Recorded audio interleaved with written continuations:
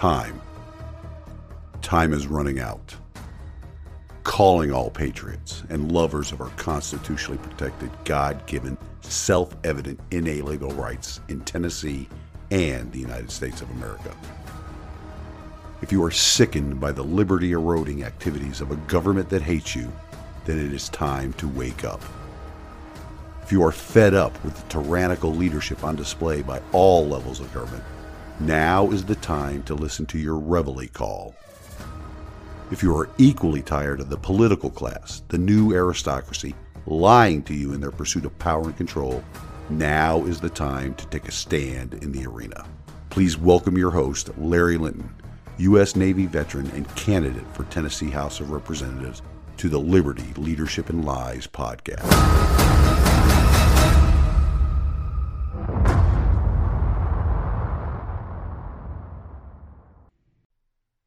Welcome back, ladies and gentlemen, to this week's episode of the Liberty, Leadership, and Lies podcast. Coming to you once again from the Goat Locker studio and the Larry for TN12 campaign headquarters right here in Sevierville. It's been a busy few days since last week's episode. Some more door-to-door campaigning has been done, and the responses from the vast majority of the voters has been wonderful. Also, a disturbing bit of news. It seems that somebody removed or stole one of the yard signs a good friend of mine had placed on their property. I do not know the motive behind the sign's removal, but most of us know that the silencing of political opposition is a favored tactic by one side of the political spectrum, right? As soon as the new signs come in this week, I will be getting this friend a replacement. I had a resident of District 12 reach out to me this past week as well through email, and he asked me some great questions. I would also like to share them with the audience in case many of the voters here have those same questions. The first question he asked was if I believe in literal or virtual representation or a balance between the two political theories. I realize that most people will be unfamiliar with those terms, and I will not bore you with the definitions. My answer should provide some clarity, though, between the two theories. I believe in literal representation, as that is the design of our constitutional republic. For an example of virtual representation, think of the quote-unquote at-large elected representatives, not tied to a particular set of people or a defined region within a larger region. If there is not a defined set of people or region, how can there be any actual servant leadership? I believe there can't be any. So that is why I believe in literal representation. That also provides a higher level of accountability for the elected official. The elected official and the people have a clear picture of the employer-employee relationship. This potential voter also pointed out a recent mailer that was sent out by a political action committee, or PAC, that was in support of my opponent.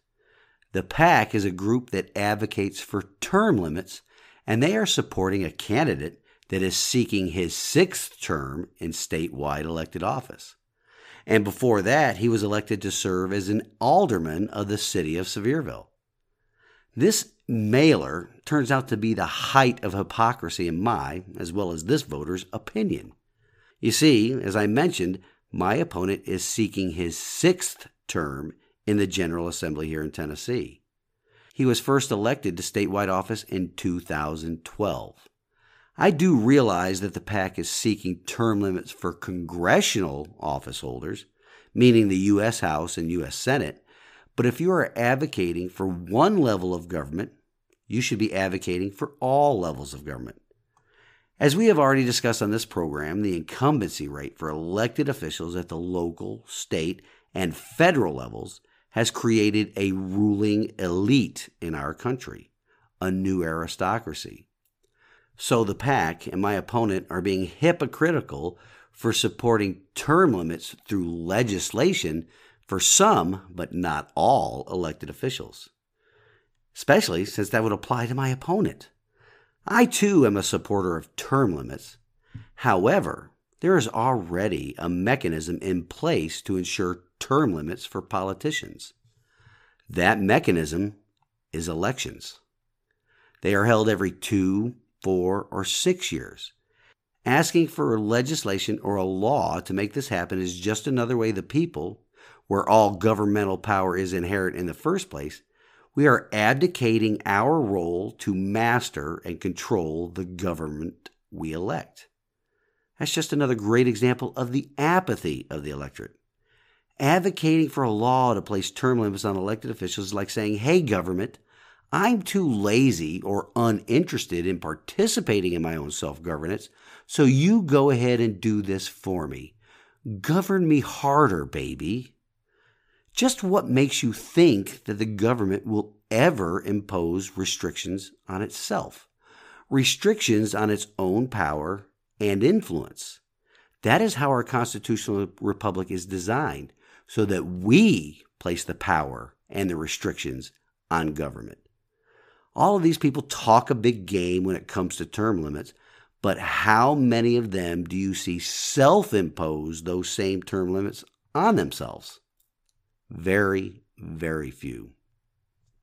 Then this voter asked some other background questions. A few that stand out are this: how familiar am I with local politics? What caused me to consider seeking public office? How accessible, open, and transparent would I be if I were to be elected? Would I do town hall meetings? Will I be debating my opponent? Well, let's take those questions one at a time. The first, how familiar am I with local politics? I'm not too familiar with local politics, meaning the local players, but I am sure that the local politics here in Sevier County is the same as elsewhere around the country. It is often a good old boy network, if you will.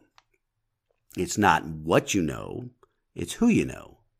Nepotism and incumbent protection, both of which are enabled by the apathy of the electorate, which is a bigger obstacle than anything my opponent can throw at me.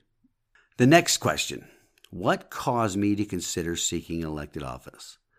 Longtime listeners and followers of my website know the answer to this question. I will condense it down to this.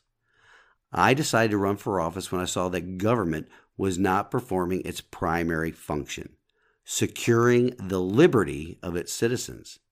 Instead, government was trampling down on the people's liberty. We have become a government that is no longer of, for, and by the people. The government we have right now is controlled by the political parties, each of them devising ways to rob us of our sweat equity and our liberty in order to keep them in power. As for the question about accessible, open, and transparent, as well as doing town hall meetings, again, this can be tied right back to apathy. Accessibility, openness, and transparency are the hallmark of a government that is performing its primary function of securing the people's liberty. The apathy of the electorate has led to the people not demanding this of their elected officials. For me, I will continue to do this podcast once elected so that I can spread the word about what is actually happening in Nashville.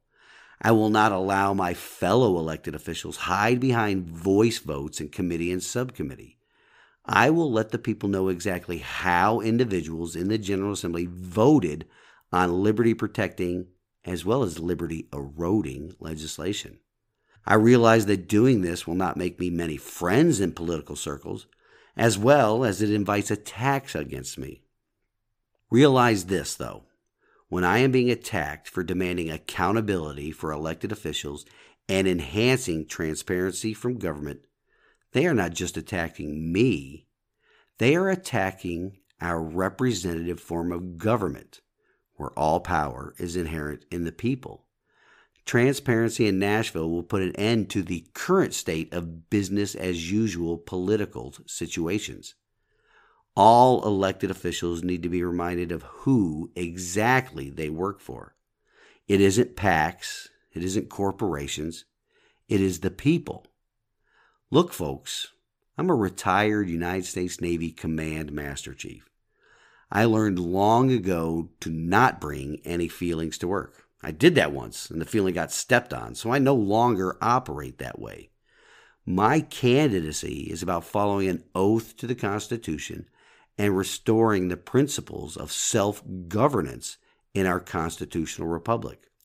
That means a restoration of the relationship between the states and the federal government, where the states are the federal government's sovereign, and the citizens are the sovereign of the individual state governments.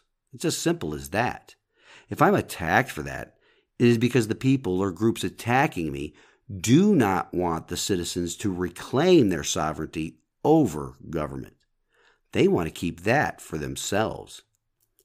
It is also about returning servant leadership to elected office, where the elected official is humble enough to know their role as the people's servant, not the PAC's servant or the corporation's servant or the political party's servant, but the people's servant.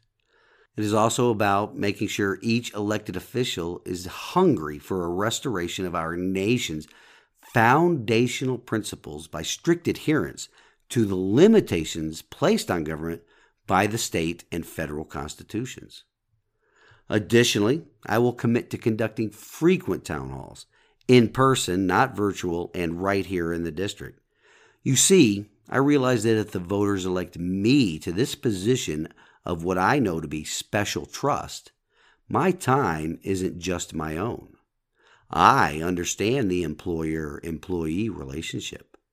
It is the duty of every elected official to have a consistent and open dialogue with their constituents, their employers. So speaking of leadership being humble and hungry, as I mentioned in the weekend update, I wrapped up last week with the men's ministry of my church. It was a wonderful time of fellowship and worship that really served to re-energize me in so many different ways. Spiritually, of course, but also mentally and physically as well.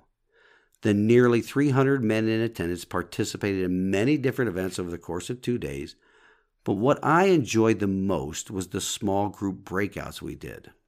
I heard some key words while participating in discussions with my small group that I had been hearing and reading about in the weeks leading up to the retreat. That would be considered uncanny or a coincidence by people of no faith. Well, at least no faith in God Almighty.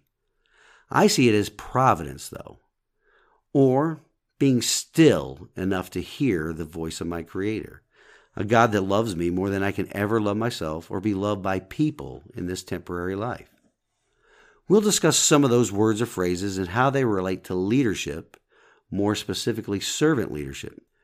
Here are the words and phrases that I've been hearing or reading for the past few weeks leading up to the men's retreat, during the retreat, and the small group discussions, followed by the message my pastor preached this past Sunday. Then I came across these words and phrases again Sunday evening and Monday morning while talking with my wife, as well as at the twice-monthly breakfast with the men's ministry this past Tuesday morning. Here we go. Humble and humility. I believe that in order to be successful in any endeavor, one must be humble. Whether it be a pastor leading his congregation or somebody seeking or serving in elected office. Without humility, the position becomes what is important, not the service or servant leadership the person needs to possess and live out. When I mention hungry, it is not the food kind of hungry, but the spiritual and the servant leadership kind of hunger. Lacking that hunger, the hunger to serve your fellow man, a person can develop a hunger for things like power and control that will never satisfy them. No amount of power and control will fill that hole in people's souls. Childlike faith, that's another word that I've been hearing a lot lately.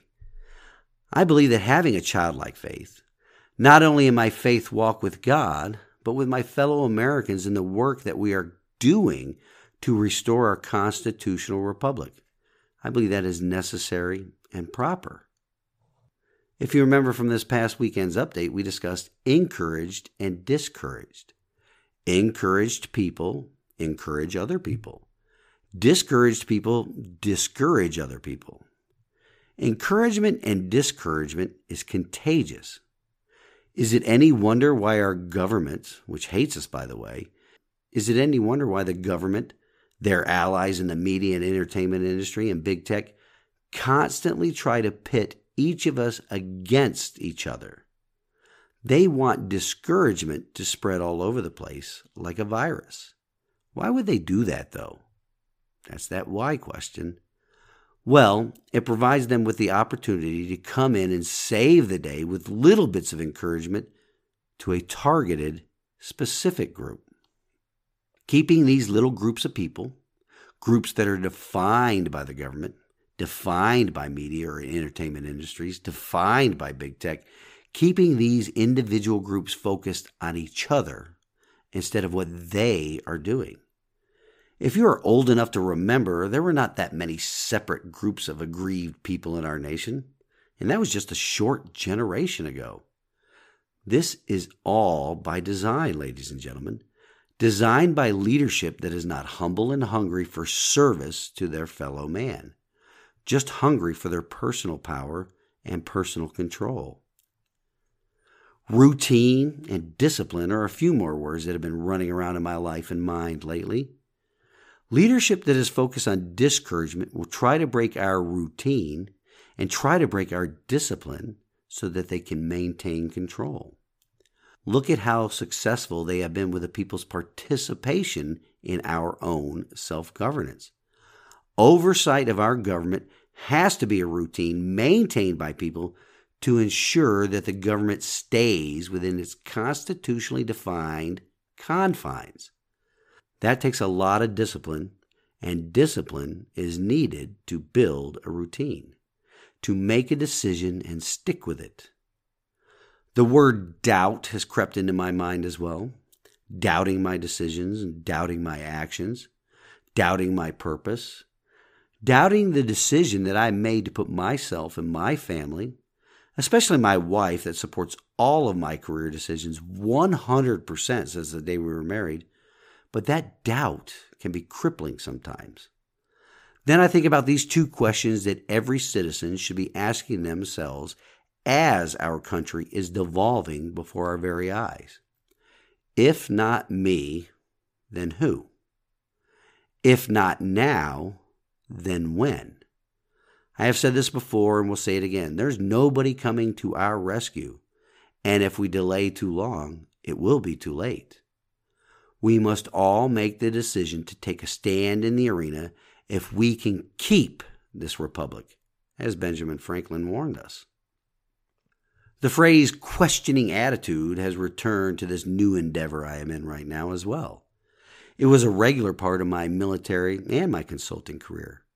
You must have a questioning attitude of your surroundings to keep yourself and the others working with you safe. Walking into any work-related situation, having the questioning attitude that thinks about what is the worst possible thing that could happen and what is the most likely thing that will happen will keep an individual and their teams safe. The citizens in our republic need to have this questioning attitude as it relates to the actions of government. They must ask questions like, why is this bill being introduced? Or why did this bill get killed in subcommittee? Why are they raising taxes? Why is this individual running for office?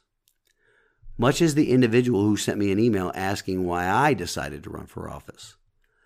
Each of us needs to truly investigate people who are in elected office or seeking elected office. What is their motivation? Do their actions match up with their words? I can almost guarantee that their walk no longer matches their talk after being in elected office for a long period of time. Why is that? Well, it's because the citizens, you and I, do not have a questioning attitude towards our government any longer. Well, some do, but not nearly enough to alter or correct their behavior once in office. Motivations often change once elected and because of money. I promise that I will do my best, if elected, to stay humble and hungry to serve the people of this district. But that is, or needs to be, a two-way street. Each of us needs an accountability partner in life. There needs to be a person in our life that will hold us accountable for our words and our actions. Sometimes that could be a spouse. And let me tell you, I found the perfect accountability partner in my wife. Sometimes it's a close friend. Sometimes it's a member of your church or at work. But when elected to office, the accountability partner becomes all of the people that elected you, all of the people that you're supposed to represent, the people that placed you into a position of special trust. Do you see how that is missing right now in our state and in our nation? Here in Tennessee, we have elected officials that promise to govern based upon Republican Party principles as well as constitutional principles. Since their accountability partners, us, have not held them accountable, we have what we have right now. You know who or what else is supposed to be an accountability partner for elected officials? Yes, a free and fair press. Are they doing their jobs in that aspect any longer? Look at the individual holding the highest elected office in our republic right now to find that answer. It is sickening to see their fawning over the obvious mental decline of that man, as well as how they are covering for him and his family's influence peddling scheme that goes back decades. All of it paid for by the taxpayers in our republic. Ladies and gentlemen, we all need to develop the routine and the discipline to ensure we have a questioning attitude with our government. We need to encourage each other to take a stand in the arena in the defense of liberty and our constitutional principles. We also need to not allow the actions or inactions of our current elected officials to discourage us. The same goes for their willing allies in the media, entertainment, and big tech industries. We cannot allow them to discourage us from participating in our system of self-governance any longer, because it only furthers their goals and erodes our liberty. We need to approach everything these people do with doubt and a questioning attitude, while at the same time no longer allow them to sow the seeds of doubt into our activities, as well as doubt among each other. With that, this week's wisdom from God's Word comes to us from Proverbs 18:12. Before destruction, the heart of man is haughty, and before honor is humility. Being haughty means they are disdainfully proud or scornfully arrogant. Elected officials throughout the state and the nation are no longer behaving or leading as servant leaders. The incumbency rate in our state and in our nation has erased their humility. They are no longer humble servant leaders. That has led to their hearts becoming haughty. Their haughtiness has changed their hunger for service to hunger for power, money, and control. The new aristocracy has destroyed many people's childlike faith in our constitutional republic and many of its institutions. This same ruling class of elites are encouraged by the apathy that keeps them in office. There are examples of that all over our televisions, computers, and cell phones every day. Take the recent scramble by elected officials here in Tennessee to put their name to a piece of paper decrying the heinous acts of barbarism that Vanderbilt University Medical Center was performing on children. So on the 28th of September, a little more than a week ago, 56 legislators in the Tennessee General Assembly jointly signed and sent a letter to Vanderbilt University Medical Center stating the following: "My colleagues and I," while the original letter was drafted by Representative Jason Zachary of the 14th Legislative District, which is just a few miles away to the northwest of District 12 here in Sevier County. Anyway, the letter continues. "My colleagues and I in the General Assembly are alarmed by recent reports detailing the surgical mutilations of minor children at Vanderbilt University Medical Center." And on the letter went, detailing information that was publicly available for quite some time now, by the way, by a journalist in reporting just prior to the General Assembly drafting that letter. Of particular interest to me and many others is the following statement in that letter. Tennesseans across our state had demanded a swift response and call to action. We agree that these revelations require the legislature to act immediately. Well, act immediately? Really? The information that Vanderbilt has been abusing children with surgical mutilations, as well as drugging with medication used to chemically castrate child sex offenders, That information has been in the public square for years now. Act immediately is only because more people are aware of these atrocities. As a matter of fact, the Iron Lady of the Tennessee Senate, Senator Janice Bowling, proposed legislation that would have prohibited this euphemistically called gender-affirming care from being performed on minor children a while ago. What happened to that piece of legislation? Of course, it was killed or tabled in committee because of the moneyed interest behind this abuse of children. The trans clinic at Vanderbilt was opened in 2018, and one of the doctors that was instrumental in its opening stated that it is a big moneymaker because these mutilations of minors require lifelong follow-up appointments. Why didn't the General Assembly act immediately in 2018? Because there, not all of them, mind you, but a majority of their hearts have become haughty. They have no honor because they lost their sense of humility. They are no longer humble servant leaders for the citizens they are supposed to represent. They are not humble, but they are hungry. Hungry for money, hungry for power. And yes, my opponent put his signature to that document as well. Each of those 56 legislators knew, or should have known, that Vanderbilt was surgically and chemically mutilating children for years now. They are only acting now because the rest of Tennessee is aware of the evil being performed for the love of money. This type of behavior or lack of action by elected officials to protect children from evil needs to end, and I will need your help to end it. Government schools are no longer responsive to the parents' desires. They are failing to educate the children of this state and this nation by every measure, despite demanding and receiving more and more of our sweat equity with empty promises to do better. These institutions' definition of better is the complete opposite of what the parents and taxpayers demand. Also, the enabling and encouraging of a mental illness that has turned hospitals into child mutilation profiteers is disgusting. Only by each of us throwing off the apathy that has gripped this nation for generations now can we put a stop to this madness. This begins at the state level.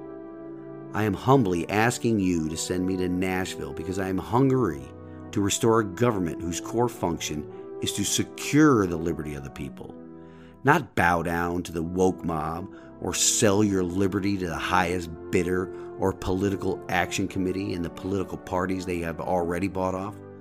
The work of putting our government back in control of the people begins right here at the state level. From there, the states can put the federal government back into its constitutionally designed role. I will need your help. I humbly ask for your vote. Until next week, stand in the arena with me. Reveille, it's time to wake up.